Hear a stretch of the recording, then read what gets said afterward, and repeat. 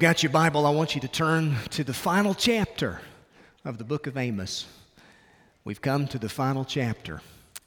And not the final sermon from the final chapter. Got one more, but we're going to cover a good portion of chapter 9 in our time together this morning. I want to look at verses 1 through 10, and we're going to consider one final vision that the Lord gave to the prophet. In these last couple of chapters, we've noticed how God gave a series of visions to Amos, each of which illustrate God's judgment on Israel's sin. What had their sin been? Well, hypocrisy, greed, materialism, perversion of justice. They had developed a false religious system. They were living for the almighty dollar, exploiting their neighbor. The poor were being exploited, taken advantage of. And God sends the prophet Amos, a shepherd from Tekoa in the southern kingdom. God sends him into the northern kingdom to preach against the sins of the northern kingdom. And interestingly enough, society had been prosperous. There was material abundance in the northern kingdom. There was affluence, but moral depravity was taking its toll out on the nation. And so God sends Amos to preach a message intended to wake the northern kingdom up and to announce a judgment that was coming. So in this 9th chapter, Amos is given a vision, not of something, but it's a vision of someone. And it's a vision of the Lord himself as he is meting out his judgment against Israel's superficial religion. And so when you read these first 10 verses of chapter 9, keep that in mind, that God is crying out against the superficial religion of Amos's day. Now, just by way of illustration, we'll read the text here in just a moment, but there's a tourist attraction in Southern California, the RMS Queen Mary. Maybe some of you have been there. It's about 25 miles out of downtown Los Angeles, but it's docked at Long Beach.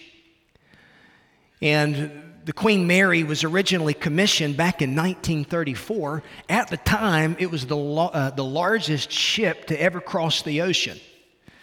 It served as a transatlantic liner. It was converted into a troop transport ship during World War II, and then a cruise ship after the war until 1967, where it was docked permanently at the port of Long Beach, and it was converted into a floating hotel and museum. Now, there's an interesting story that during the conversion of the ship's main smokestacks were taken off to be repainted. But in the process of being removed, they actually crumbled because there was nothing really left of the 3/4-inch steel plate from which those smokestacks had been formed. All that remained was more than 30 coats of paint that had been applied over and over again throughout the years because most of the metal had in fact rusted away. Now, the truth is, appearances are not always an accurate reflection of reality. And it reminds me of what Jesus said about the Pharisees in Matthew chapter 23. He said that they were like whitewashed tombs. Outwardly, they appeared to be righteous, but inwardly, they were filled with corruption. Inwardly, they were full of hypocrisy. And so based upon what we've seen throughout our study of the book of Amos, if we were to try and piece together a profile of the northern kingdom of Israel, we would say that they were religious on the surface, but not righteous within. They had religion, but it was religion that had rejected revelation. They had spirituality, but it was spirituality without substance. They had profession of faith, but it was without possession of faith. The heart of the nation was in the grip of materialism. The routine of religion was filled with play acting and hypocrisy. We could quote the Apostle Paul and say that they had a form of religion, but they had denied the power thereof. Like the Pharisees of Jesus' day, they followed their own religion while ignoring the weightier matters of the law, such as love, justice, and righteousness. And so really, religion served as sort of a garb, a cloak to conceal their self-centered, self-righteousness, their self-centered way of living. And so this final vision that Amos is given of the Lord, it's one in which God's people are confronted by the fact that as God, He sees through superficiality. And in this passage, God says that He's going to sift out what is false, all while preserving a remnant for Himself. So if you've got your Bible open there, let's begin reading with verse number 1. Amos writes and says, I saw the Lord standing beside the altar. And He said, strike the capitals until the thresholds shake, and shatter them on the heads of all the people. Those who are left of them I will kill with the sword. Not one of them shall flee away. Not one of them shall escape. If they dig into Sheol, from there shall my hand take them. If they climb up to heaven, from there I will bring them down. If they hide themselves on top of Carmel, from there I will search them out and take them. If they hide from my sight at the bottom of the sea, there I will command the serpent, and it shall bite them. If they go into captivity before their enemies, there I will command the sword, and it shall kill them. I will fix my eyes upon them for evil and not for good.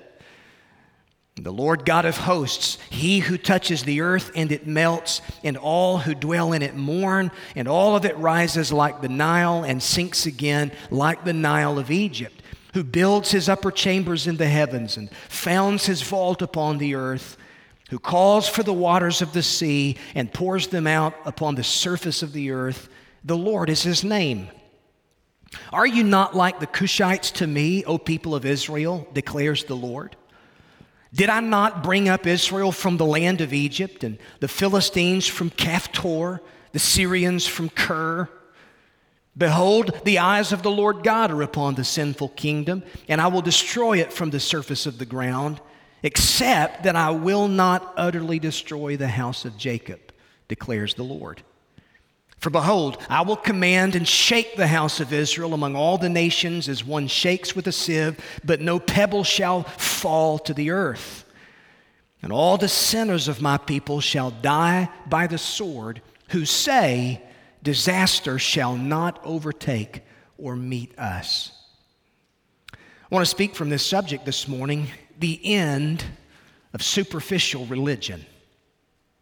What we find in this passage is God declaring war against the artificial, superficial religion of Amos's generation. Now, to be sure, we also live in a generation that seems to specialize in all things superficial, because we've become experts at saying many things without really saying anything at all. We even get our news these days in sound bites because we won't take the time to read beyond the headlines. Don't bother us with the facts. Just give me a sound bite. Why is that? Well, it's because we're not interested in probing beneath the surface. We tend to be so very superficial. We live in a generation that's become the master of the art of disguise. But you see, Jesus comes along and He deals with that. Jesus gets very intimate and looks beyond the superficial. He looks far beneath the artificial. He goes beyond the surface to the root. You remember John the Baptist in his ministry announced that Jesus would be like an axe that would be laid to the root. And so often, while we're talking about the leaves, worrying about the branches, Jesus is inspecting the root system of my life and your life. And with keen observation, He's looking past the exterior and He's examining the inner recesses of our heart. And listen, a little bit of makeup will not conceal the truth from Him. A mask of religion will not cover the true condition of my heart from Him. The Bible says in 2 Chronicles 16 that the eyes of the Lord run to and fro throughout the whole earth to show himself strong on behalf of those whose heart is loyal to him. God is always concerned with the heart. And so Amos deals with the superficiality of his generation in a powerful way. He's confronting it here. Israel had substituted the superficial and the artificial in the place of what was real. And they were living behind a facade of religion as a means of their security. One person has said they were religious pretenders living in their own dream world. They disregarded the holiness of God. They were playing a game of religion, using it as a cloak to conceal their own self-centeredness. They toyed around with sin. They believed that God existed for the purpose of fulfilling their own selfish desires. But Amos comes along and says that God had entered into their pretend realm and he was declaring war against their spiritual hypocrisy. So from the text, notice a few things with me. First of all, notice the revelation of God's glory. We see this in the first part of verse number 1. Amos says, I saw the Lord standing beside the altar. Now, one of the things that we've seen in our study of this book is how all of the events that happened in the northern kingdom relate to a superficial religion that formed the basis of society in the days following the divided kingdom.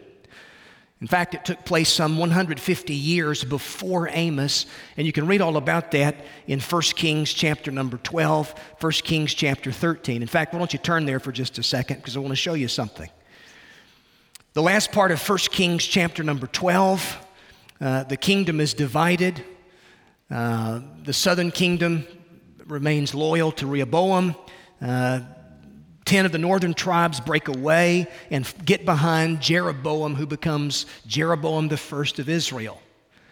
Now, I've told you this multiple times throughout our study of Amos, but one of the first things that Jeroboam did, out of a threat, he felt like that if the citizens of his kingdom would go to the south to worship at the temple in Jerusalem, then perhaps in their minds they might go back to the glory days of the Davidic dynasty.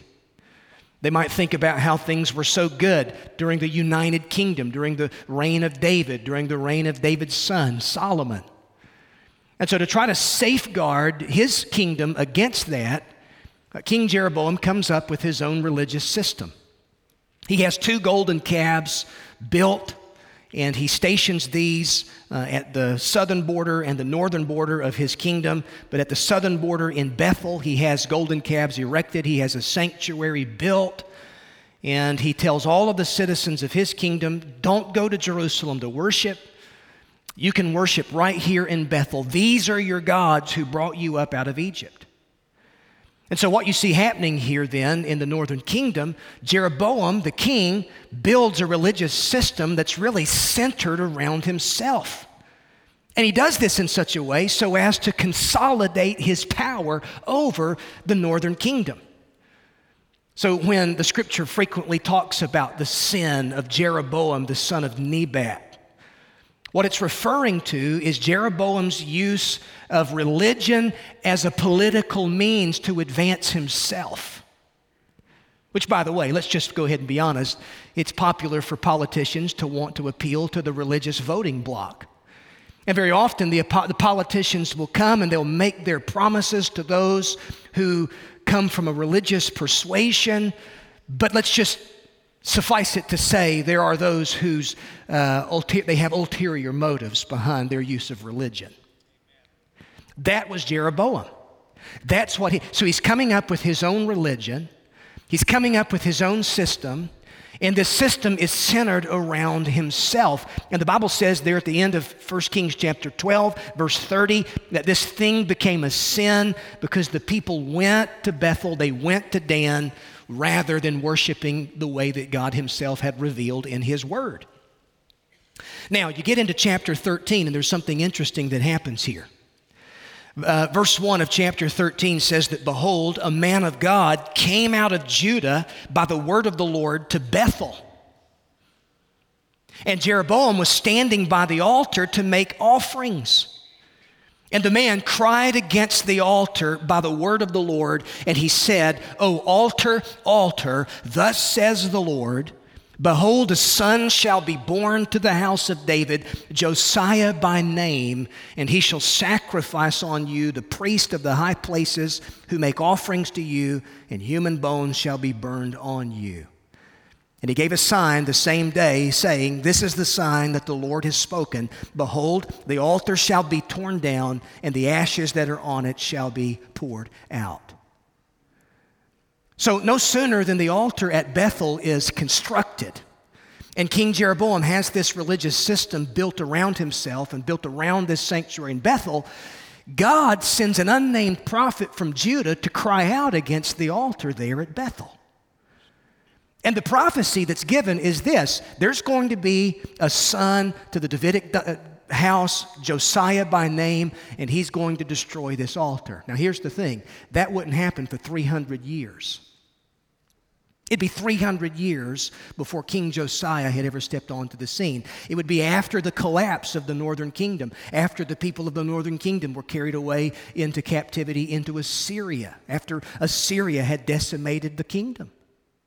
Folks, listen to me. God always keeps His word. God always keeps His promises. Even when it looks like things are not really happening, and scoffers come along and scoffers say, oh, Jesus said He would come, but you Christians have been waiting for His return for years and years and centuries, but He's not coming. And then suddenly He's going to step onto the scene and take the world by surprise. God keeps His word.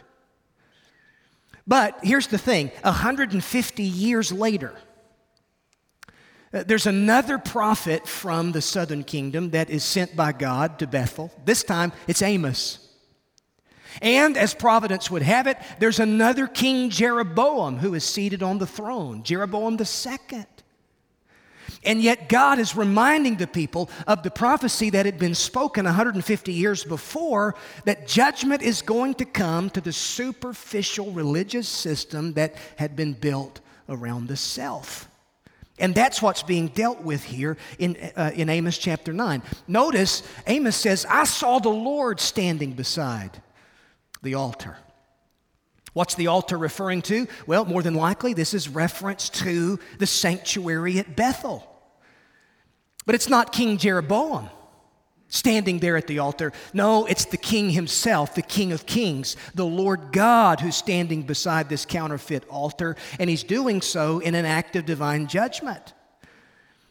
So it's a fearsome sight because He's not there at the altar in an act of mercy, but He's there in an act of judgment, exposing the counterfeit altar for what it is and declaring His judgment against it. And then notice what the Lord says there in verse 1. He says, strike the capitals until the thresholds shake and shatter them on the heads of the people. The capitals were the crowning points on top of the pillars of the sanctuary. The point at which the roof came to rest upon the columns. The threshold was the stone slab that served as really the foundation of the whole structure. And so when the Lord says strike the capitals until the threshold shakes, this is descriptive of a judgment that comes from the top all the way down. God would turn their false, superficial system upside down, inside out. The entire counterfeit religion would collapse on itself in an act of judgment. Now here's the thing. Ironically, the people went to the altar to worship in a place. What was an altar? Well, an altar was a place where mercy was to be sought through the blood of a sacrificial substitute. But you see, Israel had rejected that, and so this altar at Bethel represented their best attempts to come to God, rather than God's attempts to come to them. The altar at Bethel represents the best of man's religion as a means of working his way into divine favor. But you see, that's not the religion of the Bible. That's not the revelation of God's truth. Here's how God said, you're to approach me. You're to approach me through the blood of a substitute. I sanction the altar. I sanction the sacrifice. You don't come to me however you please. You come to me by means of how I've revealed. You come to me by means of a sacrifice that I myself have sanctioned. And so that's why God is striking at this altar in judgment rather than mercy, because this is man's religion. This is man's attempt here to work his way into God's good graces, and that's always rejected by God. Cain is the father of all false religion in the book of Genesis. What is it that Cain does? Cain tries to come to God the way that he wants to come, but not how God wants him to come. And all superficial religion, all false religion, all artificial religion flows out of that act of defiance and disobedience. It's centered around man's pride. So Amos here, he sees the Lord standing by the altar, which, by the way, that's the answer to superficial religion. It's an experience with the presence of God himself. You compare what Amos writes here in verse 1 to what the prophet Isaiah also says in Isaiah chapter 6. Isaiah had an experience where he saw the Lord and the train of his robe filled the temple. He was worshiped by seraphim, the thrice holy God. They declared him to be holy, holy, holy is the Lord God of hosts. And Isaiah comes away from that experience, and here's what he says: "Woe is me, I am undone. I'm a man of unclean lips, and I dwell among a people of unclean lips." See, that's the thing. Superficial religion doesn't admit its sin and its need before God, but it wants to hide behind a facade. But when you have an encounter with the living God, all of that is stripped away, and your soul is laid bare before your Maker. So the revelation of God's glory. Now, notice secondly, the affirmation of God's judgment. The end of verse 1 all the way through verse 6, God simply affirms the judgment that Amos has been declaring throughout the book. And so really what we see in this 9th chapter is sort of the climax of Amos's message. All of it is brought to this crescendo as God is going to deal with their superficiality. And God says that his judgment is inevitable. Those who aren't killed by the collapse of the sanctuary would be killed by the sword. Now sometimes people will come to a passage like this where God is acting in judgment and talking about wielding the sword against someone, shattering these pillars on the heads of people, killing those who were left with the sword. Someone says, well, how could a God of love ever use language like that? And I know you've heard these arguments before, but someone will say, well, the God of the Old Testament is a vengeful, wrathful kind of a God, but the God of the New Testament is a God of love and compassion. And I like the God of the New Testament, but I don't so much really like the God of the Old Testament. Well, friend, let me tell you something. The God of the New Testament is the same God of the Old Testament. And the God of the Old Testament is also the God of the New Testament. And so that's an untrue distinction that cannot be drawn. He is the same God both yesterday, today, and forever. And when he revealed himself to Moses, here's what he said in Exodus 34. The Lord, a God merciful and gracious, slow to anger, abounding in steadfast love and faithfulness, keeping steadfast love for thousands, forgiving iniquity and transgression and sin, but who will by no means clear the guilty. And so God is perfect in his love, and God is also perfect in his judgment. And were he not so determined to judge sin for what it is, he would not be a God of love. The love of God is a love for all that is good, and it requires a satisfaction of justice. Because he is God, he is committed to judge all that is not in keeping with his character. And if he were not to do that, then he really wouldn't be a good God at all. When he forgives sin, it's always on the basis of his grace and the satisfaction of his divine justice. Because a price always has to be paid for a sinner to be forgiven. Again, you go back to the Garden of Eden.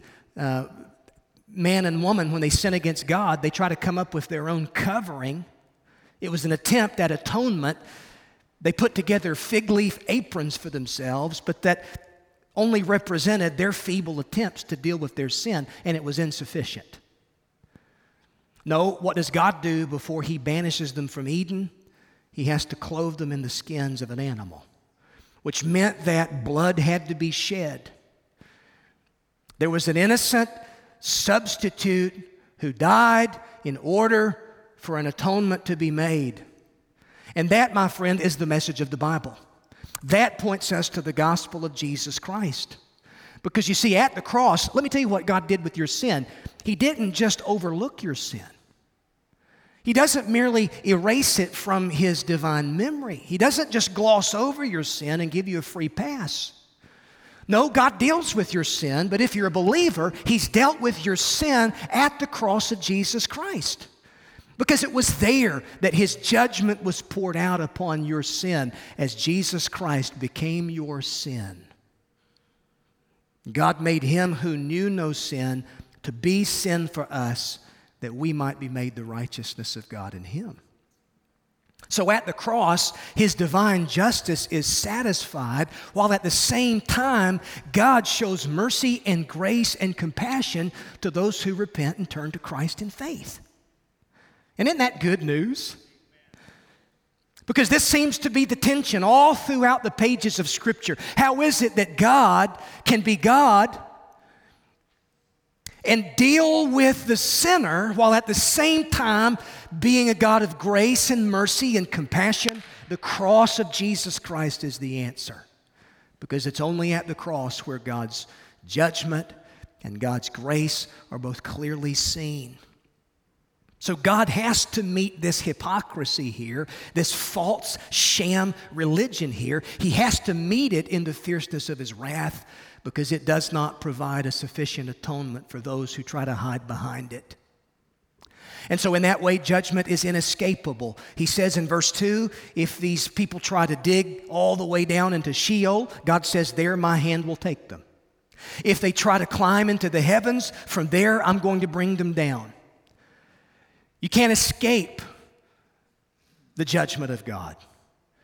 If I scale the heights of Mount Everest, God says, I'm going to be right there. Or if you sink to the bottom of the Mariana Trench, God says, I'm right there also. You cannot run from His presence. Like the words of an old spiritual, oh, sinner man, where are you going to run to?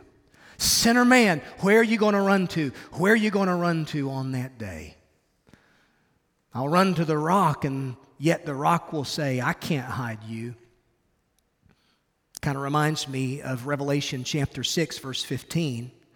In the last days, during the tribulation, there are going to be people running into the caves and crying out to the mountains and rocks, saying, fall on us, hide us from the fierceness of the wrath of the Lamb. And yet there really is no refuge for the unrepentant man or woman. The very one you run from is the one you need to be running to. But you've got to turn from your sin and place your faith and trust in Him and recognize your need for His grace. And then notice there in verse number 5, really how they're being reminded by the prophet of who this God really is. They're reminded something about the character of the God that they claim to worship, but they really didn't even know. Amos refers to Him there as the Lord God of hosts. That's his favorite title that he uses for God. He uses it 9 times throughout the book. And it speaks of God being the one who commands the host of heaven, who's sovereign over armies. It means that He is sovereign over all.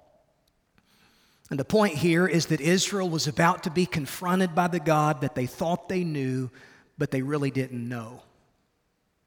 They had come up with their own version of God, and they had worshiped that version. That's often what artificial religion does.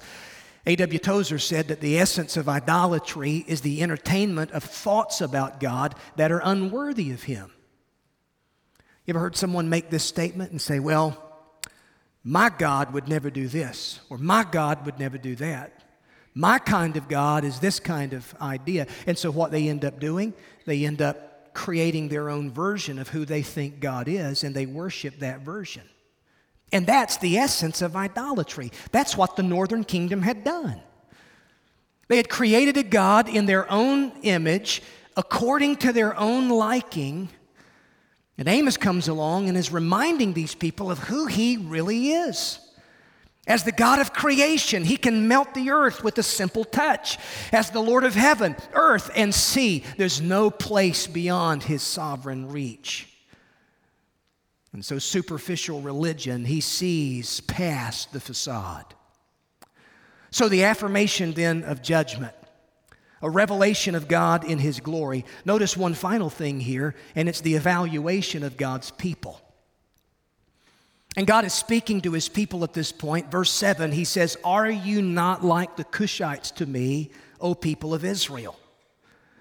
Did I not bring Israel up from the land of Egypt?" But God says, "I also brought the Philistines from Caphtor and the Syrians from Kir." So there's a principle here that's being expressed.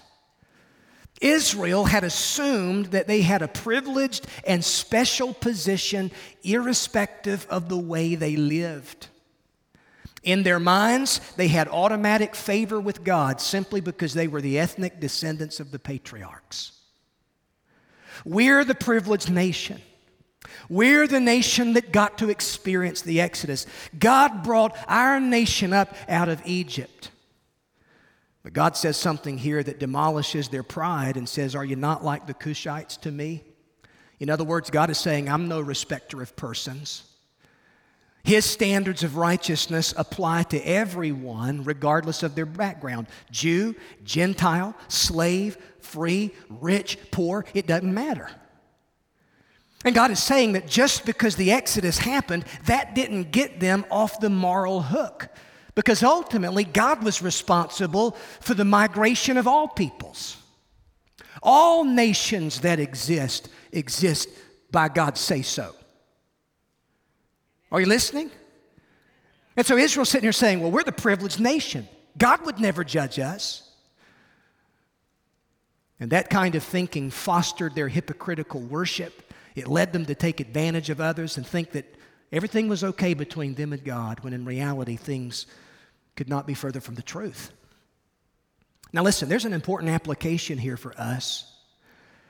Because oftentimes someone will appeal to an event in the past, or they'll appeal to their heritage in order to affirm their standing with God. You ask them what the basis of their salvation is, and here's what they'll say. Well, I prayed a prayer. I signed a card. I joined a church. My parents were charter members. My granddaddy laid the first brick of that church. I had an experience at church camp. We had our kids at a Christian school. And all of that is well and good, but none of that can be the basis for your own personal salvation. It is only by means of God's grace, through personal faith in Jesus Christ, that a person is saved. And if such an experience has taken place, it will leave you changed. And Alec Motyer says it so well. He says the distinguishing mark of the people of God is not a historical mark, it is a moral mark. It is a life that has been changed. In other words, it's not some past event upon which I place all of my hope. No, the distinguishing mark of God's redeemed people, it's not racial, it's not religious, but it's righteousness that's possessed inwardly through faith, and it's reflected outwardly through obedience to Jesus Christ. My hope is built on nothing less than Jesus' blood and righteousness. I dare not trust the sweetest frame, but wholly lean on Jesus' name. Not daddy's name, not mama's name, not the church's name, not my pastor's name. No, Jesus' name. In him and him alone. So essentially what's being said there in verse number 7 is that the Exodus from Egypt, that was a great event. It was a historical marker. There were special blessings that were possible because of the Exodus. But the fact of the event did not guarantee those spiritual blessings. And just because Amos's generation were born on this side of the Exodus, it didn't mean that they walked with God in purity or that they even knew Him in a personal way.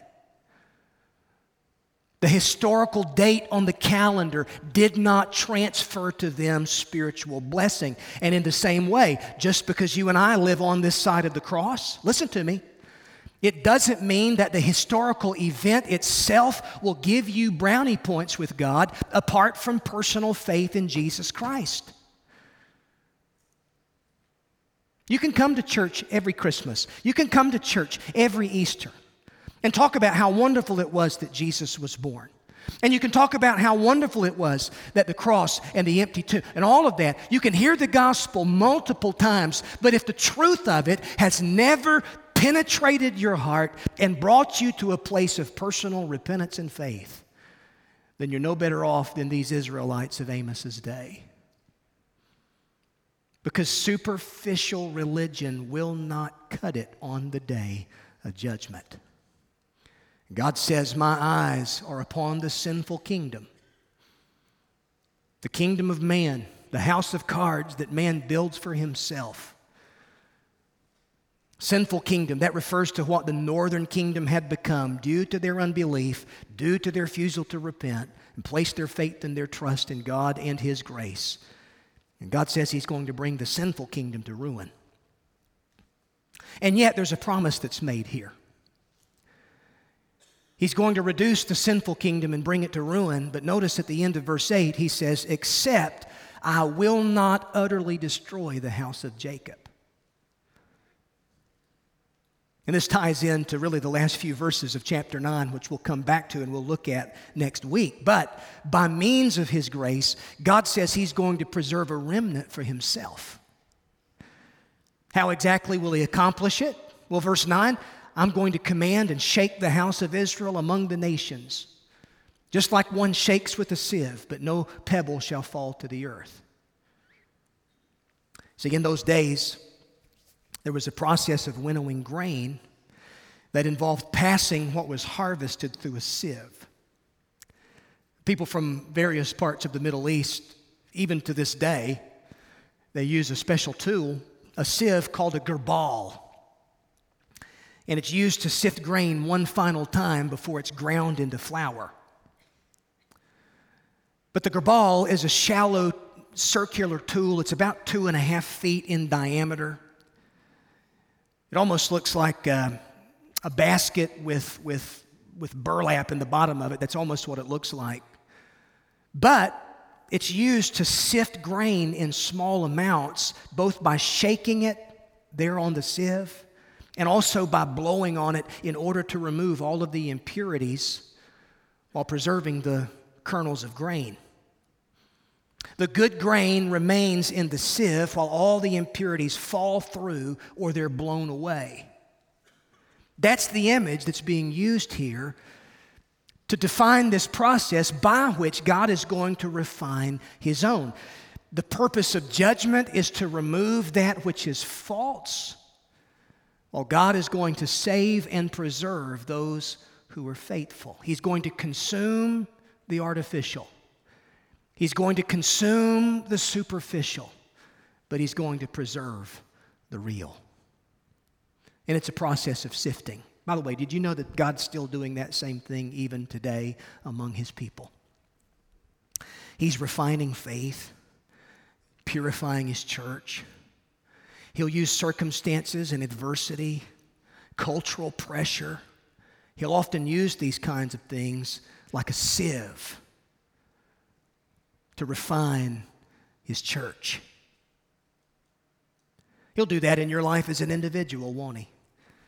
Silversmith that He is, He'll bring things to a boil so that the impurity and the dross can be consumed from your life and removed from your life. What is it that God's looking for when He looks upon my life and your life? Listen to me. It's not superficial religion. It's not some external appearance for the sake of appearance. What he's looking for is the stamp of his own righteous character in my life and your life. And folks, that only comes by his grace through faith, and faith alone in Jesus Christ. So here's the question I would ask you. Do you have the real thing?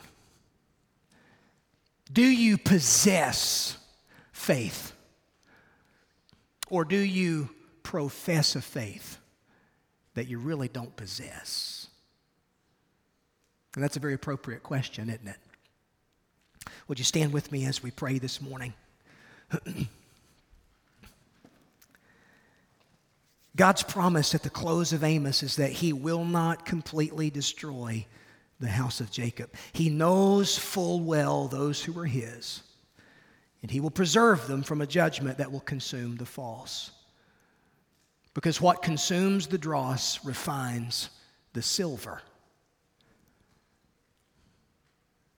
And you know, God is saying to each one of us this morning, you know, I'm really not interested in your historical past, no matter how illustrious your past may be.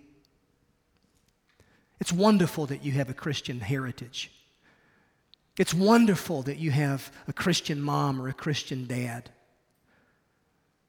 It's wonderful that you've done this and that you've done that. But listen, what I'm really looking for when I look upon your life is the stamp of my own righteous character. I'm looking to see the image of my son, Jesus. Because that's really the only thing that matters, isn't it, folks? Not the superficial. Every head bowed, every eye closed. Lord, we need you this morning. And in a day where superficiality seems to be our default position, whether it be keeping up with appearances, Lord, you're probing beneath the surface, and your eyes are ever upon our hearts. Superficial religion will not stand. It will not pass the test of your scrutiny, and that's the message through Amos. And Lord, that's the message that you have for us this morning. But God, you're looking upon our lives, and the gospel changes us from the inside out.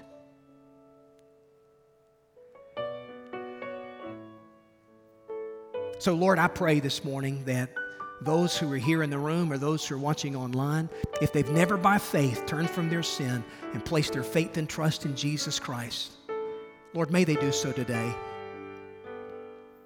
You and your grace, you alone, are the basis for our saving faith. Not what we've done, but Lord, who you are and what you've done through your Son. And it's in his precious name that we pray. Amen.